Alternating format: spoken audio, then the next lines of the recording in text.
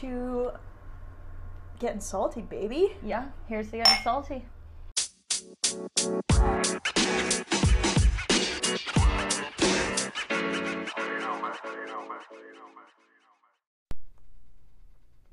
It's already salty. Nighttime. Nighttime. Wait, I have to take that out. No fucking way. Well, Yeah, nighttime. for all you late night listeners out there, Things have your gone girl- downhill so your girl just got off an 8-hour shift, and we are not operating at full capacity anymore. For all you night owls, Yep. the lovelorn, the mystery seeking. Yep. It's nighttime. It's nighttime. Oh, I'm so over it. nighttime. How are you this evening, my lord? Oh, I'm good. Yep. Malish, I'm good. Better now. That was incredible. I'm so glad you enjoyed that. This is the latest we've probably ever been up. For me, anyways. One of us. It's 8:34. You're about an hour and a half away from bed, right? Past bed. Oh. This is the witching hour for me. Oh my. But yeah, you know how it is. Well, everyone, we're back with a full ep We are after our Harry Potter mini-series. time. Yeah. Yeah. Feels like a wormhole. Oh, I mean, like what's the word? Like a like an earworm? What? No, I mean like a weird like pocket in time that's just kind of Okay. It was a strange, like a fever dream. This is the word. Okay. I mean, it was a stretch, but we got there. It was a stretch. We went down a different path. Yep. That's okay. But now we're here. We're here. I'm cutting an onion. It's just like the good old days. Well, I mean, to kind of keep with the late night theme, we decided to go with some delicious comfort food this evening. Late night soup. Late night soup. Midnight. No, it's late night soup. Midnight mushroom soup. Whoa. Sounds like you're fucking putting it in a cauldron. Someone copyright that for us, please. Midnight mushroom soup. We might use it. We absolutely will use it. But yes, we're making Anthony Bourdain's creamy mushroom soup recipe today. Which I'm excited. I've made this many times. It's Have very you? good. Okay, this Very is my solid. first time. How do I cut the onion? I'm gonna dice it. Dice it? Alright. Yeah. I just wasn't sure. And I was like, I can't go much farther than this or it's going to go The sideways. beautiful thing about this soup is that we're going to cook everything to soften it, but eventually we are going to use the hand blender to puree most of it. So. Oh, okay. Easy peasy. Yeah. Um, Now, before we discuss the topic of the day, I do have some new business. Go on. Or technically it's old business. Go on. I Uh-huh. started watching Yellow Jacket. Yes! I am but also 6 episodes in. Is it not one of the most fucking disturbing shows you've ever seen in your life? So here's what I will say. Okay. Because, how do I put this? So I watch a lot of TV. I love television and movies as You're a culture vulture? possibly the reason why we started this podcast, so I could, just scream into the void my opinions on all these things that I like to consume. But because of that, it takes a lot for me to be shocked by something I see on television, like within the structural narrative of a TV show where it's all fiction and whatnot. It's too late to be using the phrase structural narrative. Okay. But go on, because I'm Thank just you. impressed by that. So I am of the opinion that not every TV show needs to have a severe shock value factor. Okay, That's fair, I feel. I don't need things to be Squid Game all the time. You know what I mean? I never watched Squid Game because it sounded gross, but I understand what you're saying. Couldn't get into it. I don't think gratuitous violence on screen is necessary. I agree with you. However, if a like- show manages to do it in a way that I'm not expecting, that really catches me off guard, and it's done in a way that I think is helpful to the plot, I'm hooked immediately. And so from literally the first That first 5 scene. minutes Yep, that first fucking of the scene. pilot episode, which, by the way, did you know the pilot episode was directed by Karen Kusama, who also directed Jennifer's Body? An icon. I know. Oh my goodness. It makes no, so it much didn't. sense, right? I mean, it really does after. Yeah. Like that first. I was I have theories. genuinely like, I don't think I can continue with the show Well, after that first for opening yourself, I just don't know how high your threshold is on seeing, like, scene. Gore does that not bother type of me. thing. Like, gore is not the issue. Blood and guts, not a problem. Bones, not a fan. not a Broken fan of bones, can't do. Yeah. So, I don't know. It was more just the... I don't know if it was like the music. First of all, the music is Oh, the so score is good. impeccable. But like, I think that's part of it. Mm-hmm. There's just the direction, the music, the shots. I don't know. There was something that was so like viscerally disturbing to me that it wasn't even the gore that got me. It was just there was this. It's everything coming unsettling- together. Yeah, this like And- this just deep, unsettling kind of current of the show that just really got me right off the bat. And I think that further proves my point that, like, the gore doesn't have to be the one thing that makes it shocking. that doesn't have to be the scary If it's done well, it'll be a contributing factor to the overall, like, as you said, unsettling vibe of the show. Like, where you're watching and you're not relaxed. No, You're not there relaxed was for a nothing- goddamn second. There was not a fucking thing relaxing about Yellow Jackets. Nope. And, yes, anyway, so, I mean, I know I'm incredibly late to the party, but... We weren't exactly early to the party when we watched it either. No, that's fair. Pretty much every single person at my place of work has already seen the show. And It I was is- more than thrilled to come in and tell them that I had started it this past week. Oh man, it's a doozy. Mm-hmm. It is really like one of the... Yeah, I don't know. There's just something about it that's so Intense. intense. Are you, Want me to add those are you all onions? fini with the onions? Yes, Yeah. please. So we've melted quite a decent amount of butter into the big red here. We're adding the diced onions. Dun, dun, dun, dun, dun, dun. Scoop it. Get them Slice all. the mushrooms. Yes, please. Probably like quarter them, I would Quarter say. them? Yeah. Oh, can do, Or, can do. well, sorry, slice and quarter, you know what I mean. Yeah, I gotcha. Okay. And speaking of things that we did earlier this week, or this weekend, Or this weekend. I mean, being the queen of the segues that we are. we are impeccable at segues. I turned 30, and as did one of our closest friends. We mere days apart. Yep. We graced the world with our presence, Mm-hmm. and we did a murder mystery party, We sure did. and it was a blast It was very, very fun. until I suffered at the very end. But that's besides the point. And then had the worst hangover of my life. Also, Besides the point. but you know what? You really it was did worth it though, You partied like it was 1922 instead of 2022. and for that's that- what we wanted. And that 'Cause is it was exactly a 20s what we themed wanted. murder mystery. And so that has kind of informed our topic of discussion. Which was your idea, and I'm excited about, because we love a theme. We do love a theme. We love true crime, We love true crime. and everything is spookier in black and white. And we also love mystery. Nighttime. Nighttime.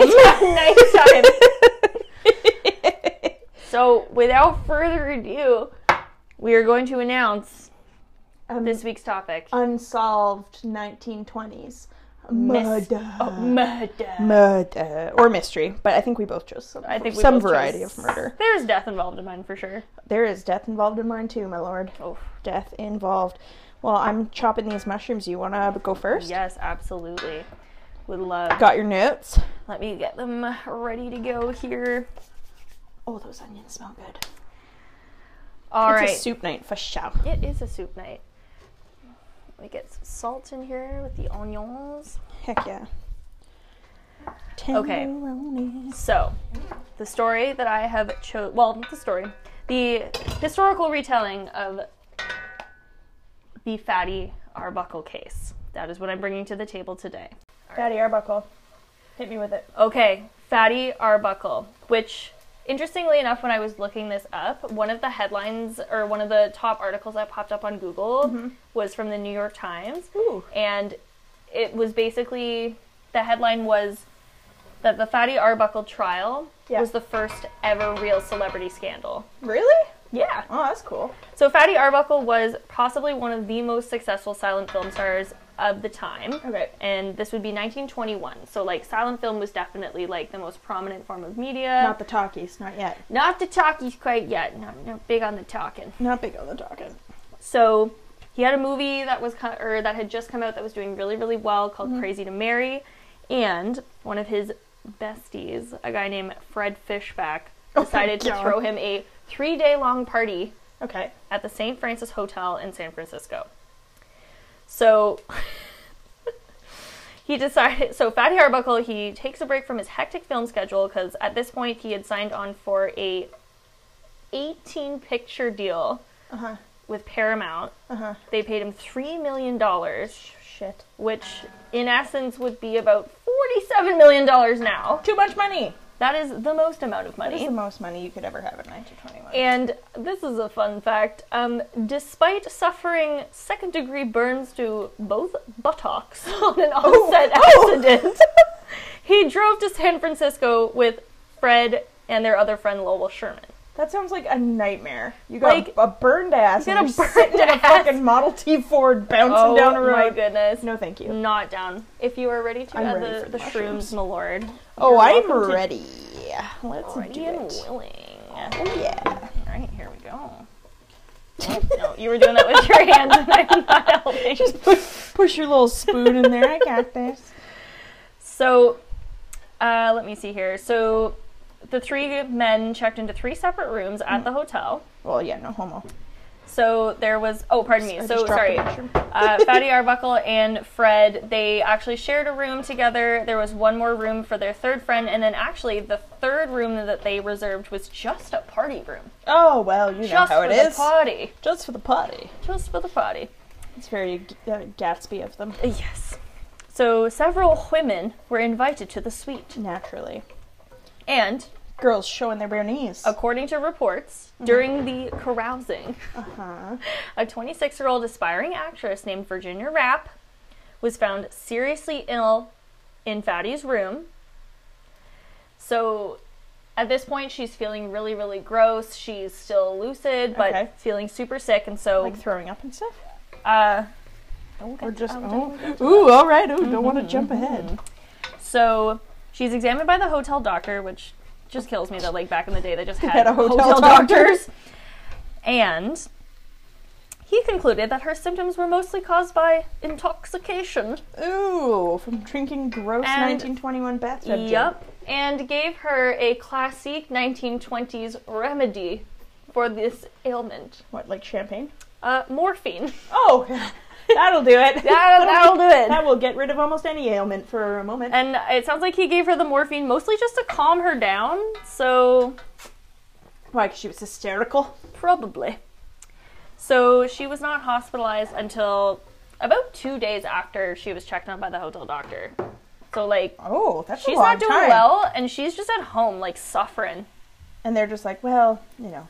Well, you know how women are. She's had 6 babies and no orgasms this year. Why is she sad? Why is she so sad? Actually, my lord, she's not allowed to wear pants or vote. May need a bit more butter, if you might. A little bit more butter. I would be happy to. If you would. Nothing would make me happy. Just grab that little chunk that's I do want to on grab the end. chunk. We will add that in. So we've got the shrooms softening in here. Add a little chunk more butter. It smells so good. It does. I'm so excited for this. All right, so Virginia's suffering. All right, so she's suffering in succotash. She's suffering for days. For days. Which is kind of horrid, even after the doctor saw her. So 2 days after the incident, she gets hospitalized, and while she's at the hospital, her companion at the party, a woman named Bambina Maud Delmont. Shut up, that's not a real name. I'm Bambina Maud Delmont. She sounds like a character from our Murder Mystery. She literally does. Anyone whose first name is genuinely Bambina, that's, I mean, next level. So Bambina told a doctor that Fatty Arbuckle had sexually assaulted her friend. No. Never good. The doctor examined Virginia, but unfortunately, her reports found no evidence of this. She died 1 day into being hospitalized from peritonitis. Yeah, isn't that like a worse version of like appendicitis or something fucked up? Everything gets all inflamed. Let me clarify. So peritonitis is inflammation of the localized peritoneum. Oh, your peritoneum. Which is the lining of the inner wall of the abdomen. Ew, okay, that sounds awful. Yeah. So this peritonitis was caused by a ruptured bladder. Oh, no! Yeah, not great, not great. Not good. Unfortunately, can definitely relate. Virginia suffered from chronic UTIs. Okay. I Sucks. was very stressed out for a minute. Oh, can totally relate. Oh, I never told you about that time I got Ruptured bladder and peritonitis. peritonitis when your pandemonium ruptured. Oh. Your parpadelli. My parpadelli. I'm so sorry. Parpadelli. We have a lot of respect for the dead. Just sometimes we get a little carried away here. So we're going to let the mushrooms continue to soften, and then when they look a little softer, I'm going to let you make the executive decision on when to put the chicken stock in there. Oh, all right. I can take this responsibility on.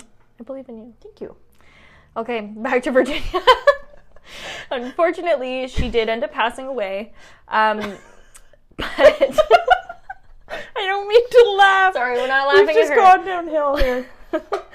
Jeez. So, Pomegranate got inflamed. unfortunately, and like this does sound really, like this really sucked for her, so she would get... Sorry. She fucking died. It does sound like it no. really sucked. No, she would get chronic UTIs, Oh, okay, and then we're back to the she developed a habit of like getting drunk at parties and then tearing at her clothes from like how uncomfortable she was due to the UTIs. Ew. Yeah, like just on the whole, really unfortunate. So, Bambina. Okay, yeah, back to Bambina. We're back to Bambina. We're back to Bambina. So, Bambina, of course, told the police about what she believed to happen between Fatty Arbuckle and Virginia. Mm-hmm. And police concluded that the impact of Fatty Arbuckle's overweight body lying on top of her had eventually caused her bladder to rupture. No. Oh, yikes. Oh, no. So, I'm gonna... How can they say there was no evidence of sexual assault when his literal body crushed her? I mean, here's the thing. They said there was no evidence of sexual assault. However, I don't think anybody contested that the two of them were not alone together in that hotel room. Okay, so I we'll mean, take that with half a fucking tablespoon of salt. Yes. Now, it doesn't say exactly how heavy he was, but I imagine pretty if he crushed someone. pretty heavy. Her. Like, Chris Farley comes to mind when I see pictures of him. Okay, so he's a big dude. He's a bigger dude. Bigger dude for sure. He certainly lived up to his name. So, at a later press conference, Virginia's manager, a guy named Al Semnacker, accused Fatty Arbuckle of, we're getting into some slightly more graphic details. Content warning. If you Content don't want to hear warning. graphic things, Content warning. click away now. Yes, that he used inanimate objects to simulate sex with her, therefore leading to her injuries. So that Oh no, so he sexually assaulted her with like an object. with like objects, yeah. Oh, that's horrifying. That is very, very, very upsetting to hear. Now, of course, Fatty Arbuckle denied any wrongdoing. Naturally, he's never done anything wrong in his life. In fact, witnesses testified that he actually rubbed the piece of ice in question that was, suspected of being involved in the assault, that he used the piece of ice in question to actually rub it on her stomach to ease her abdominal pain. Oh, yeah, sure. Yeah. I don't believe you at all. How much chicken stock just to cover it? Yep. Okay. And on top of all that, Bambina later made a Back to statement. Bambina. Well, back to Bambina. She later made a statement incriminating Fatty Arbuckle to the police in an attempt to extort money from Fatty's lawyers, Okay. which never, unfortunately, looks great. No. No, This is true. especially given the time. This is true. So the trial itself was a major media event. So the story was fueled by what's known as yellow journalism. So that's an American term for journalism that presents little to no legitimate, well-researched news, which we are all familiar with in this day and age. We see a lot of that, don't we? It is the real 20s again, isn't it? Oh my god, everyone's about to be disillusioned with the jazz age as a whole. Yes. So, yellow journalism, or yellow press as it was known, focused instead on using eye-catching headlines for increased sales of newsprint. Sounds familiar. Yes. So the newspapers all wanted to portray Fatty Arbuckle as a gross lecher who used his weight to overpower innocent girls, William Randolph Hearst's nationwide newspaper chain exploited the situation with exaggerated and sensational stories. Hearst actually was gratified by the profits he accrued during the scandal, and he later said that this whole scandal with Fatty Arbuckle and poor Virginia, who had passed away, sold more newspaper copies than the sinking of the Lusitania. Really random fun fact, but my great-great-grandfather was on the Lusitania. Oh, wow. There you go. Do you know how he got off? Well, no, it wasn't the time it sunk. It was Oh, okay. before that. Oh, got it. I was like, wow, that's a fat... Hold the presses. Who cares about Fatty Arbuckle? I want to hear that story. It was before it sunk. It was on one of the crossings of the Lusitania. I gotcha. Okay. So there were a ton of morality groups at the time who were calling for Arbuckle to be sentenced to death. Agreed. And the resulting scandal destroyed his entire career along with his personal life. Oh no, so sad. Fitting. So what exactly do we know about Fatty Arbuckle? Well, he was regarded by those around him as a good-natured man. Oh, of course, a pillar of the community. And apparently quite shy around women. Oh, yeah, sure. He had been described as the most chaste man in pictures. Jesus Christ. Which, I mean, we all know how the Hollywood PR machine works. Like, if they wanted him to seem like a chaste man for the betterment of his movies, I'm sure... Wouldn't be hard. I'm sure. Fucking ridiculous. So, the studio executives who feared, of course, like, the negative publicity. I mean, so the movie that was doing really well at the time that this party was thrown, Crazy to Marry, it got yanked from every single theater it was being shown in. Okay. So there were tangible repercussions happening in the wake of the trial and the scandal. So the studio executives, they ordered all of Fatty Arbuckle's industry friends and fellow actors to not publicly speak up for him. Okay. Charlie Chaplin was actually one of these people. So he was in Britain at the time. He told reporters he could not and would not believe that Fatty had anything to do with Virginia's death. Oh, come on. He said he had known Arbuckle since they both worked at Keystone in 1914. Chaplin quoted as saying he knew Roscoe to be a genial, easygoing type who would not harm a fly. We've heard that before. We've definitely heard that before. I mean... another very famous actor at the time, Buster Keaton, Yep. reportedly did make one public statement in support of Fatty's innocence, a decision which earned him a mild reprimand from the studio where he worked. I'd be interested to hear if any women actually spoke up in defense of him. Well, you know women weren't allowed to talk back then. That's so true. You're right. Boy, it's so easy to get away with things when you're a man. It's crazy. Annoying. Now, this is actually kind of funny. There was a different actor named William S. Hart who had never met or worked with Fatty Arbuckle, but made a number of damaging public statements in which he presumed that Fatty was guilty. Arbuckle later wrote a premise for a film parodying Hart as a thief, bully, and a wife-beater, which Buster Keaton purchased from him. Oh my god. So it kind of sounds like the old boys club got together and was like, this guy's talking smack, well, we're going to ruin his life real quick with this movie about him. Jesus. Oh my goodness. So the film actually got produced and made. It was called The Frozen North. It was released in 1922, almost a year after the scandal first emerged. Keaton co-wrote, directed, and starred in the picture, and after that, the actor William S. Hart refused to speak to Keaton for many years. I mean, did. Quite suitable. Literally quite suitable. just that's a 1920s diss track right there. Oh my goodness. Jesus. Yeah. So we don't really know. What is the truth? So, let me see here. I mean, he was definitely publicly ostracized, of course, but inevitably, he was acquitted. In trial. In trial. He was acquitted. Yep. He was acquitted.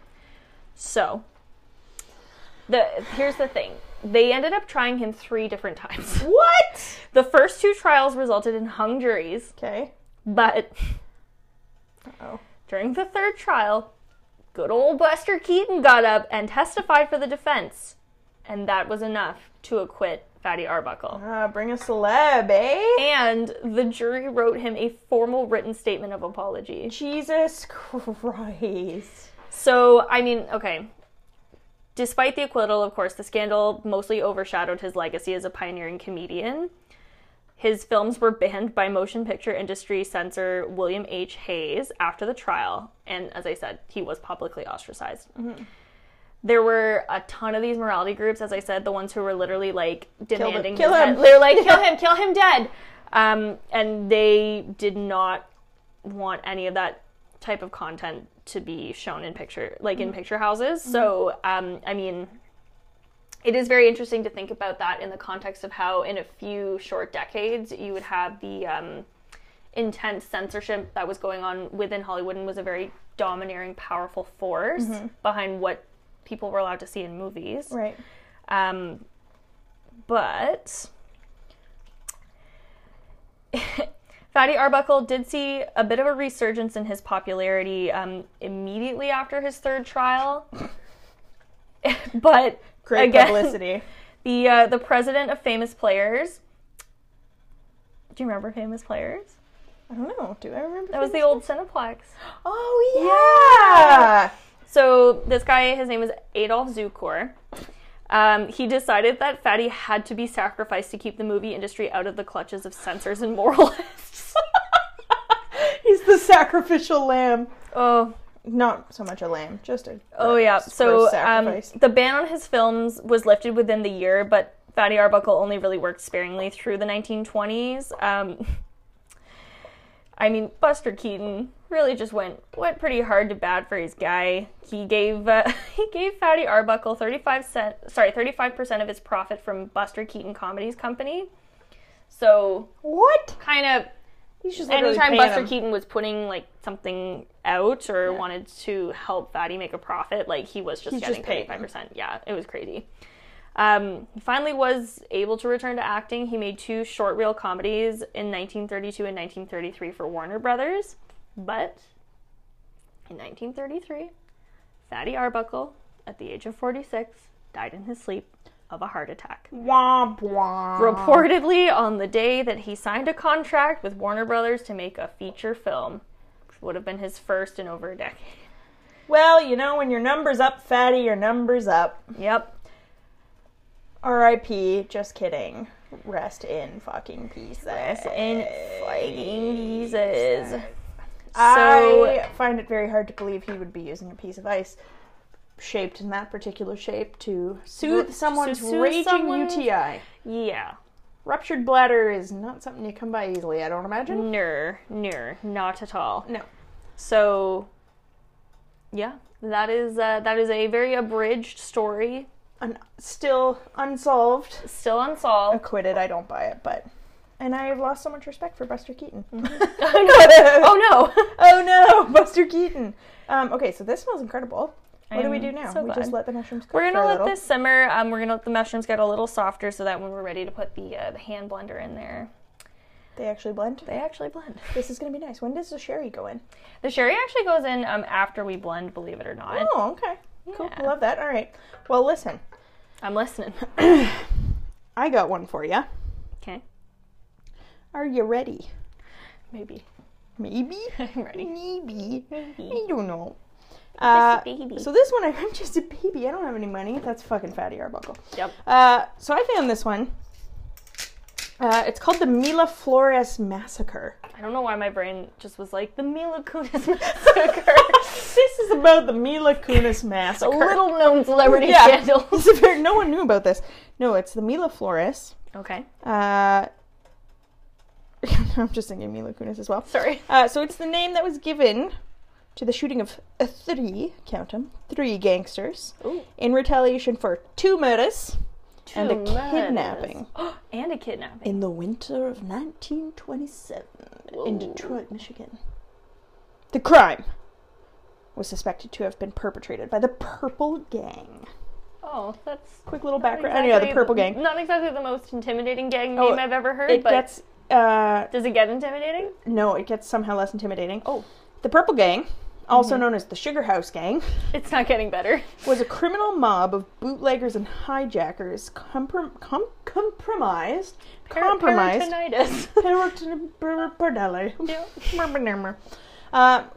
predominantly of Jewish gangsters. Ooh. They operated in Detroit during the 20s of the Prohibition era and came to be Detroit's predominant dominant criminal gang. Excessive violence and infighting caused the gang to destroy itself in the 1930s. Geez. Listen, if there's one thing I can tell you about Gangsters. us as Jews. Yeah. No two Jews agree on anything. So if you're really getting into murder and extortion, it's going to be even worse. It's gonna be a wild ride. Yeah. So they really kicked off when Prohibition began. I'm trying to think. Let me just make sure here. Okay, so a lot of Purple Gang's core members kind of started up in the Hastings Street neighborhood in Detroit's Lower East Side, also known as Paradise Valley. Whoa. Gang members were mostly American-born children of Jewish immigrants, primarily from Russia and Poland, who had come to the States in the Great Immigration Wave of 1881 to 1914. Nice. Which is actually when one of my grandparents came over in that immigration. A lot of Kunis family content. There is, here. yeah. The gang was led by the brothers Abe, Joe Raymond, and Izzy Bernstein. Whoa. And just to tie it back again to my family, my great-great-grandfather was Isaac, also known as Izzy. Oh. But he was a Siegel, though, not a Bernstein. Okay.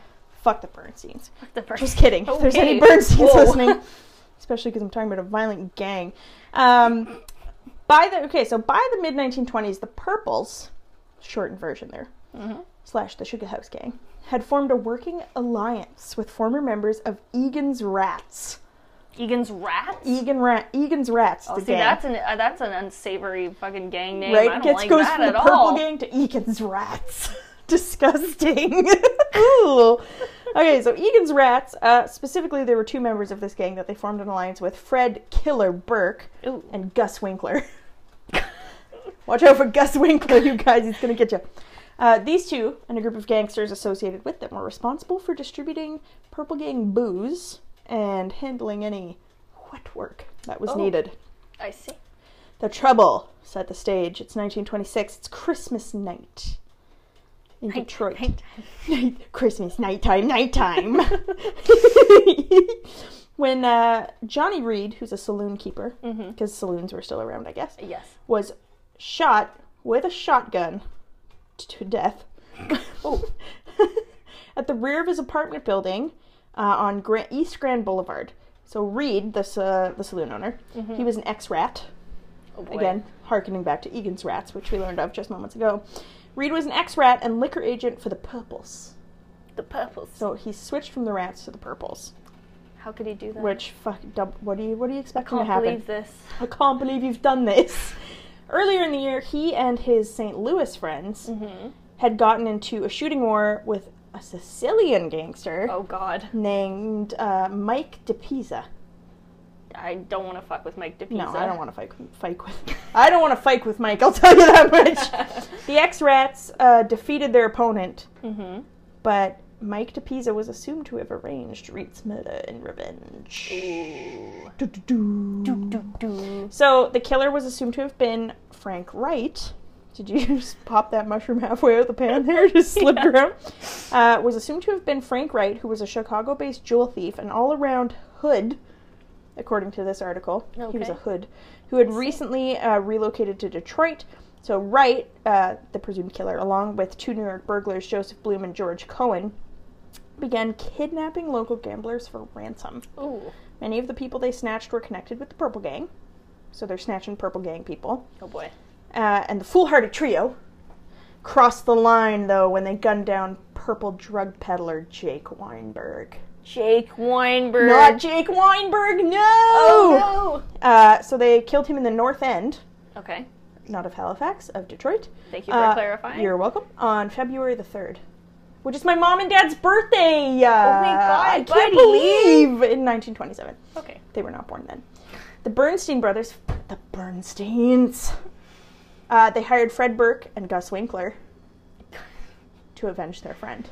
I just, if I may for a moment, I just can't get over the fact that one of them's name is literally Killer and the other's name is Gus Winkler. Fred Killer Burke and Gus Winkler. By myself. He's Doonies. He is Doonies. Okay, so, Jesus, these names get so fucking bizarre.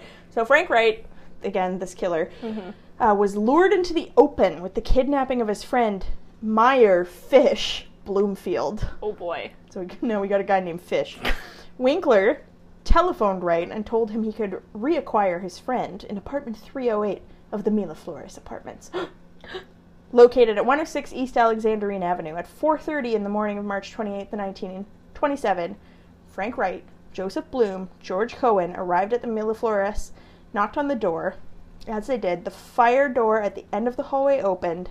3 men opened fire. Oh, shit. With a concentrated volley of pistol and submachine gun fire. Like Machine Tommy guns. gun? Like, blah, blah, blah, Oh blah, my blah, god. blah.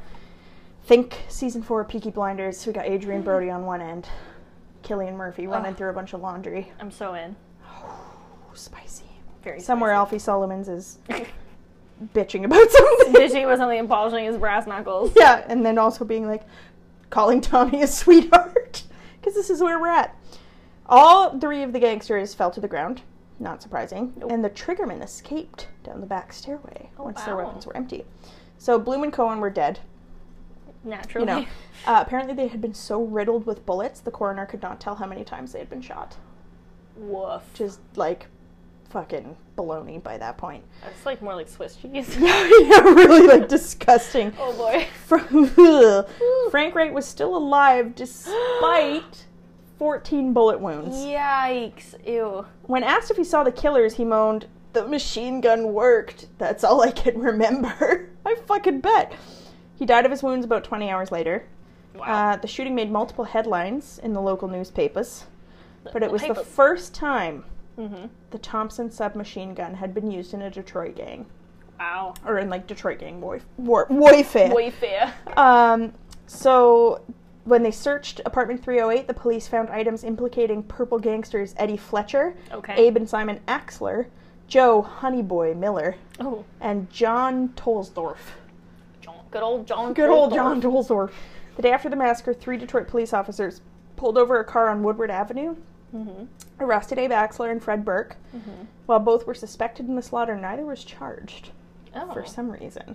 Inter- Nor was anybody else. Very interesting. Very interesting. Neither was anybody else. Okay. So the incident sort of solidified the reputation of the Purple Gang in Detroit.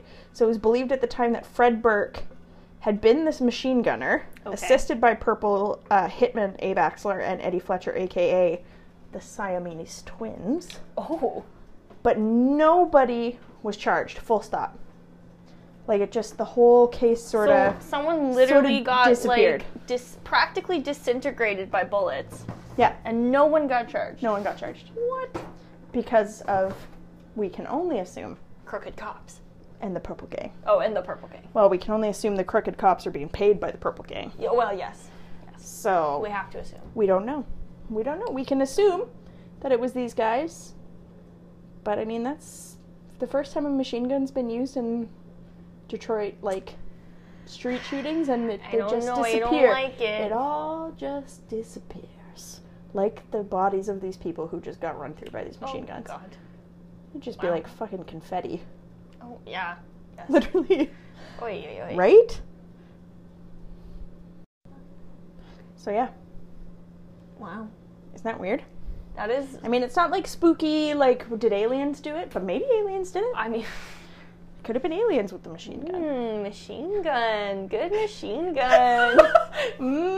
Machine gun. Good machine gun. I'll just repeat what you said. Thank you. Yeah, I always find it really interesting when you, like, it, I don't know, you know, like, you get real life stories of murders that just sort of disappear. Everyone's I like, feel like- well, I don't know, we don't know who did it. It is one of those things where the further back in history you go, like, the more common it was for things to just, like, kind of fade into, like, They're like, all nothing. right. And yeah, and every police officer is like, well, you know. What can you there's- do? What can you do? What did you expect? It was nighttime. It was nighttime, no internet, no modern medicine. Like, they just, like, but There's they just not much to couldn't, be like, done. figure it out. No. Yeah. Well, I mean, I feel like they knew, and maybe this Purple Gang just made it so that they didn't know. They were like, cool, if you know, we're gonna have to kill you, so it's best Definitely if will you have to kill don't you. know. I mean, I just... My one critique, if they could Oh, your critique of the Purple Gang? Okay. I mean, are there any Purple Gang members listening? Like, I please, fucking hope not. please don't leave any heads in my bed. But Or kill us. or kill us. Please don't do that either. But I feel like maybe could have used a more intense sounding name. Like Purple Gang just, like, what does that even mean? I wonder what purple would have meant. Like what Like, purple what's the meant to significance them. of purple? Sugar House even sounds kind Even of cooler. Sugar House is, well, A little bit cooler. The Sugar House Gang. It kind of sounds like the Sugar Hill Gang, though. The rap group. yeah. Yeah. Because the hip hop, the hippie, the Oh my hip God. hip hop it, you don't stop, you rock it to the bang bang boogie, say up jump the boogie to the rhythm of the boogie the beat. And I'll stop there because I know all the words. And it's a 7-minute song. Oh, wow. Yeah. So what's Maybe next one for day. this soup there? So we're going to let the soup simmer for a little bit longer. Okay. And when we come back to you guys, we're going to give you a very brief lesson in sherry. Oh, I love that.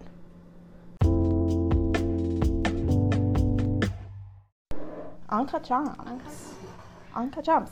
Oh, I need to get my phone really quickly. Sorry. You what? I'm just going to get my phone so I can do a little Oh my god. background on the sherry video. I mean, I was Josh Safdie's muse when he wrote Anka Jams. I mean, I was Josh Safdie's muse when he wrote Anka Jams. Anka Jams. It's Pisces season. I would like to address Yeah? the masses because you've served me soup in a cup, in a mug. Just to And- get that real cozy late night feeling. And that's, I mean, it's again, so now we're like 2 hours past my bedtime. 9:35. We're really pushing it tonight. We're pushing it, but you know what? I'm It's for the cupping. love of the pod. I'm cupping a mug of soup, and and I'm a tiny mouse in a little tree stump. That's my house. drinking out of a thimble. Drinking out of a thimble, mushroom soup out of a thimble. Sorry.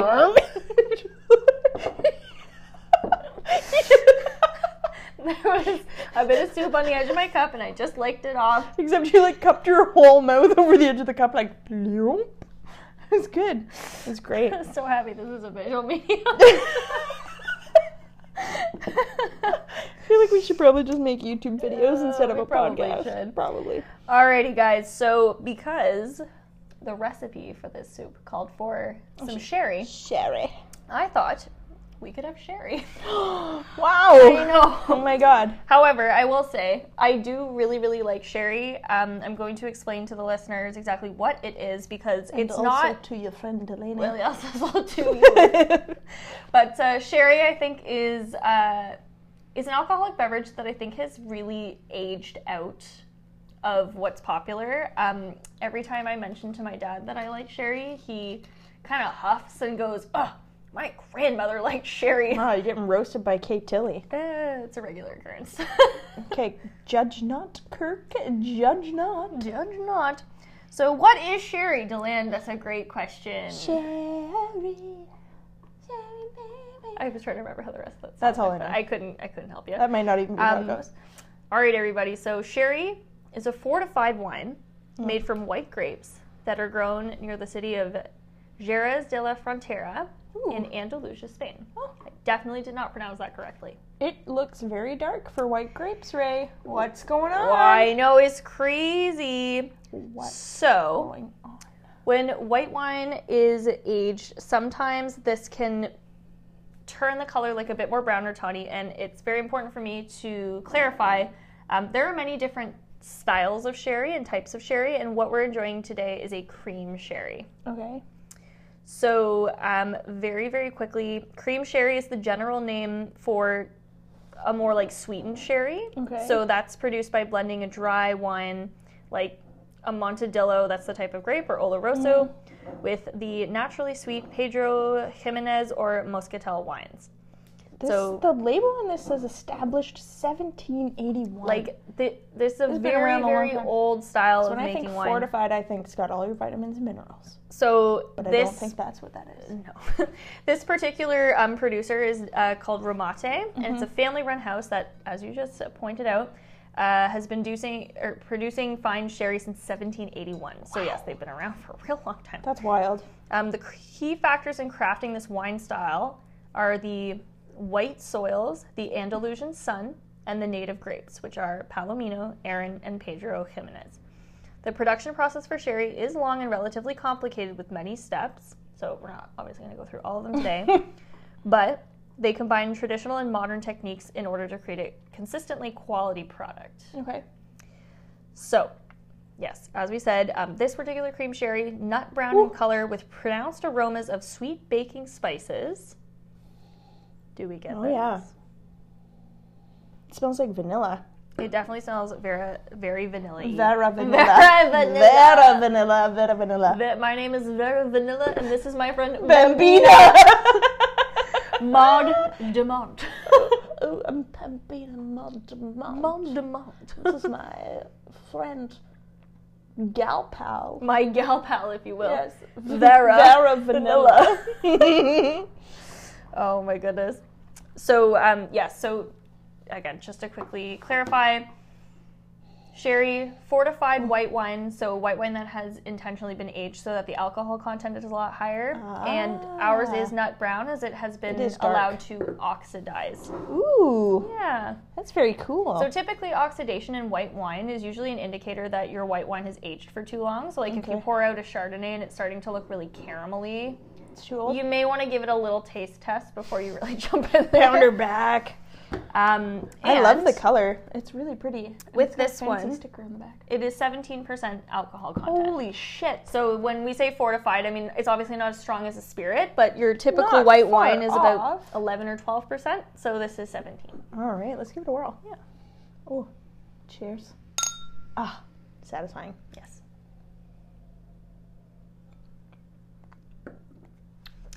Oh, wow. I get why grandmothers like sherry, though.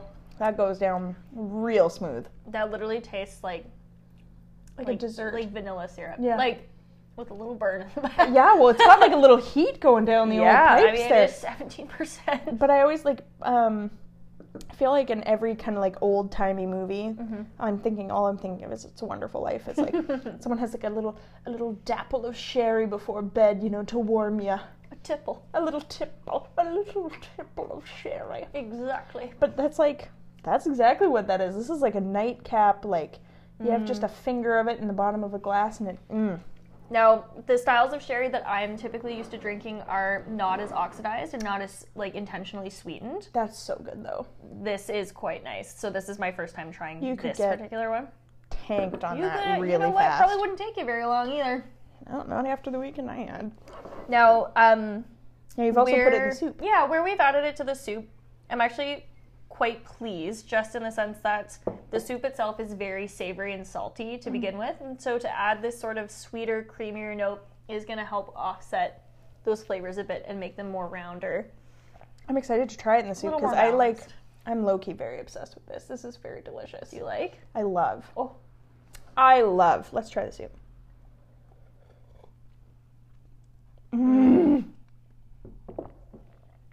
Oh yeah. That And might be the perfect mushroom soup. It's so good. And the little bit of sweetness is kind of nice. Yeah, because I think if we didn't have it, it would be almost like It would be more like a sauce. Yeah, it would be like overwhelmingly savory where you're like a few bites and you're good. But Yeah. with that sherry kind of cutting it, it makes it a little bit smoother, a little bit less. And with a little glass of sherry on the side, oh yeah.